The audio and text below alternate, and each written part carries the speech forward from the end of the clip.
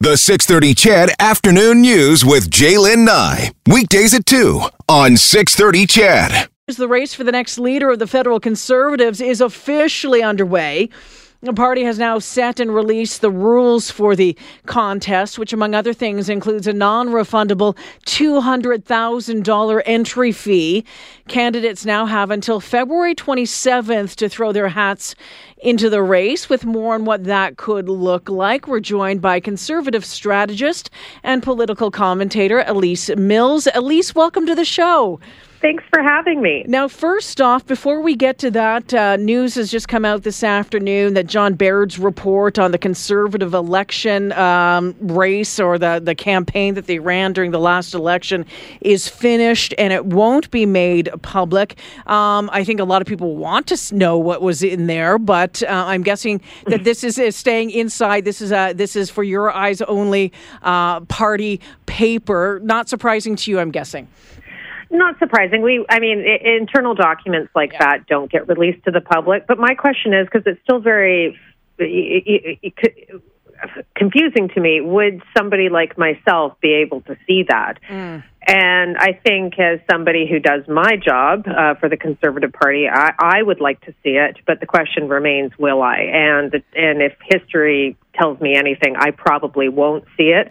I'll hear about it from contacts or colleagues that I have that might have access to it. But through conversations I've had with organizers and people that are part of the party apparatus and in sort of elected or leadership positions, I have a pretty good idea what went wrong on the get out the vote strategy, and I knew from being a communicator what was going wrong on the campaign. But there are some details there that I would really like to know more about. So if you had to sum it up, what went wrong?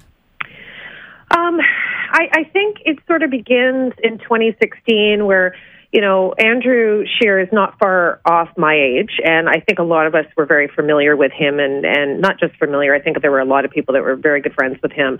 And I think as we kind of went through that process, we were excited to have a young leader come forward.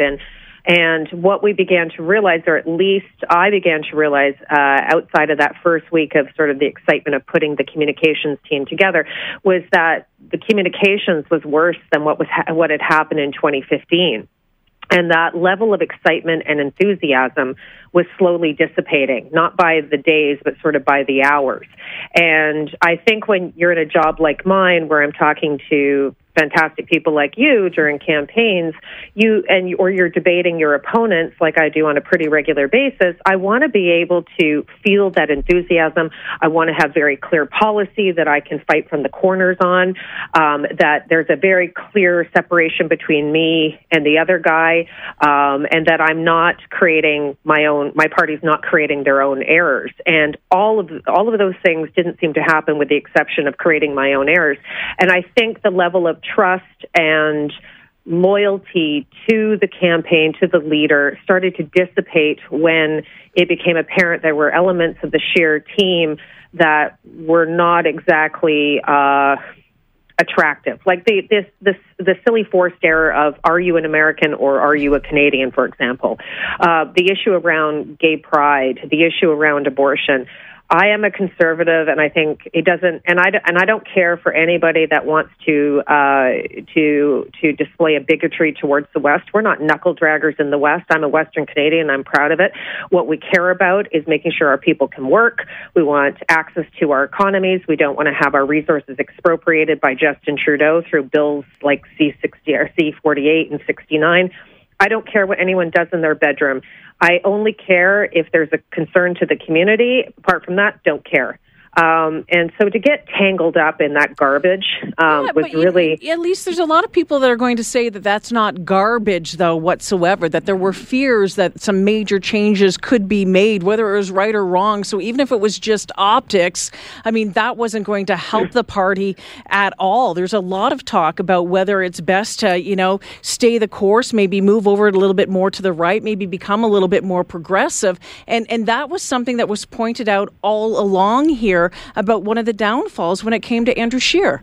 Well, I'll just put the abortion question onto the table and show you why it was so silly and dangerous. So number one, the idea that conservatives were going to roll back the clock on abortion was ridiculous. The other thing was it legally couldn't happen. Mm-hmm. The other thing that was intended, and where Andrew should have stepped up, is that myself as a woman, and I think when I brought this up to my female colleagues, there was an aha moment.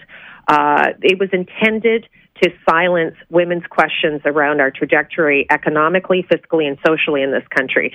There was no other space for a conversation in regards to women's policy or any other policy. Once we got caught in that corner, and then it was added on about, the gay pride parade, things like that, there was no way out. And then the third sort of, problem was the credibility around, was he an insurance broker? Was he a U.S. or Canadian citizen? I found this all crazy. I mean, he wasn't some sort of secret American hiding out in Canada, as they sort of made it sound like.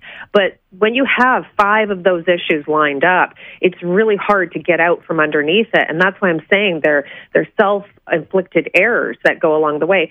I don't think marching in a gay pride parade is necessarily the issue. The issue is you need to let Canadians know that you respect all human rights and they're not negotiable. As Jim Prentice and Brad Wall have all said, 2 men I've worked for. I've never had an issue like this with another conservative leader, and I don't think it should be something that we allow opposition parties to define us on, because what it did was it disabled us on the conversations that people in Alberta, Saskatchewan, British Columbia, other places want to hear from us on. And we had so many opportunities to do that, and we just got kind of stuck in this conversation that was quite moot and unfortunately not based in truth. Well, Elise, you know what? We could go down that path and probably spend the rest of the afternoon debating that one. And I'm going to agree to disagree with you on some of those points, but I that's not why I wanted to talk to you today. Looking back necessarily, I want to look forward here, and I want to know your thoughts. This campaign is now underway. The race is now underway. There's been a few things put in place. There's these new rules, that $200,000 non-refundable, the 3,000 signatures of endorsement. I think it was 300 last time. What impact do you think these changes will have on the candidates, on the quality of candidates, and what we're going to see over the next 45 days? I think it has significant effects on how this leadership is being run versus 2016. And if you remember, we have 13 candidates, and the idea around this should be quality versus quantity.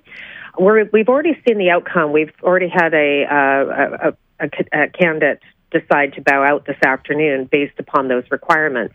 One of our conservative organizers, a businessman from out east, has decided to walk away because that price tag is pretty high. What that essentially means is, including the fundraising limit, is that you're raising about $30,000 a week. And that requires not just a large swath of supporters, but it's not just wide, it's deep. And you're going to have people, you're going to have to ask your supporters to commit to the max for you. And so you need to be able to have that list of supporters and fundraisers, and it can't just be 600 people. It can't be 1,000. It's got to be up in the tens of thousands of supporters, right, to be able to meet those markers. I also think that the problem that we had in 2015 is that after Mr. Harper left, it left such an opening. It was almost like releasing a top off of a bottle. Mm-hmm. Everybody was running different directions, trying to brand the party in these different ways. And the reality was, with all of the conversation and jibber-jabber, we didn't really get a good policy debate going on. So I think what we're going to see now are very serious contenders, which means you've had the background in policy in or outside of the party. I hope that we see people from outside of the party, from the private sector, who identify as conservative and want to be involved, jump in the race.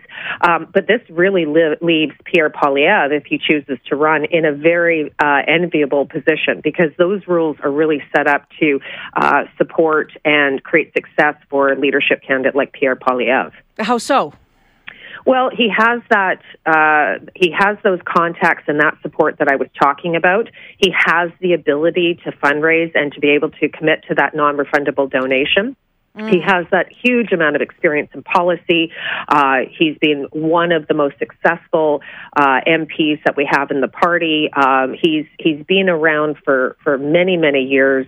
I don't think there's a lot people don't know about Pierre Poilievre. The only cloud on the horizon for Pierre Poilievre would be Rona Ambrose entering the race. Okay, let's talk about that because, I'm looking at three names in front of me. I've got Rona Ambrose, I've got Peter MacKay and Jean Charest in front of me, all being talked about. You said that Rona Ambrose could be the cloud on the horizon. What about Peter MacKay? What about Jean Charest as well? I think Jean Charest comes with more faults than good. He has got a decade plus spending a lot of time in the Liberal zone. I think he would have a lot to answer for in regards to the conversations or talking points he's had around the Conservative Party and the movement over the last decade plus. I think he has some skeletons in his closet. I wouldn't say skeletons in his closet. I would say that he's not necessarily endeared himself to Western Conservatives at times. And I would say at times he's also not endeared himself to Conservatives in Ontario. I also am concerned that we're starting to walk through the graveyards, yanking up, politicians from days long ago to be able to build a party for 2030, because in 2020, we're building a party for 2030, That's right? Yeah. And so I would say with Peter, and what I would also say, Jalen, is I don't, as a woman, I have to say, I don't know many female politicians that would have the hubris of Jean Charest to think that they could come back after with all those faults and think that they should come and take the helm of the new Conservative Party. With Peter MacKay, I think he's tiptoed and danced around this long enough. I'm not sure he's the guy that's going to take us to a win. I think what I was kind of hoping for was that we'd have more people coming forward from different places in Canada, from different experiences. I'm really looking to be, my passion to be ignited. I want to have real fights about policy, because that's where we're going to be able to decide on where we're going in the next decade. I just don't see any of that right now, and I'm not that excited, but I'm hoping that's all going to change in a couple of weeks once everyone shakes off the hangover of Christmas and the snow and the freezing cold that everybody's having to endure.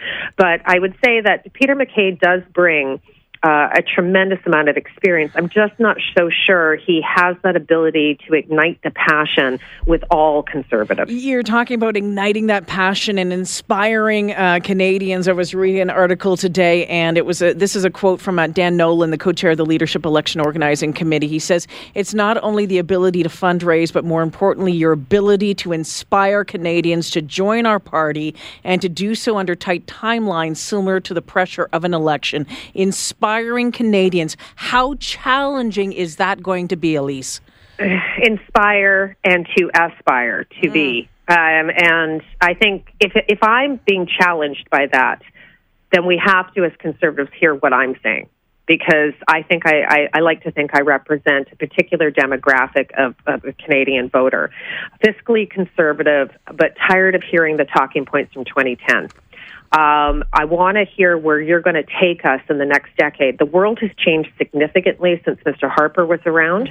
Even Mr. Harper has evolved from 2015. And I would say that about Rona as well. If you get a chance to see her, if we're lucky enough to have her run for the leadership, and I mean that in the sense of it's going to be quite an interesting show if she joins the leadership campaign, because she's much more statesman now. She's not just the former leader, interim leader of the opposition. She is now a statesman. She's a policy expert. She's been in Washington. She has seen the world over the last 4 years from a very different lens, and she would be definitely a big contender coming to the stage. And I think then we can have a conversation that I'm much more interested in than what we've been doing for the last 4 years. Elise, before I let you go and we run out of time here, do you think she's going to do it? If you had to put a bet on it, if you had to lay your bets.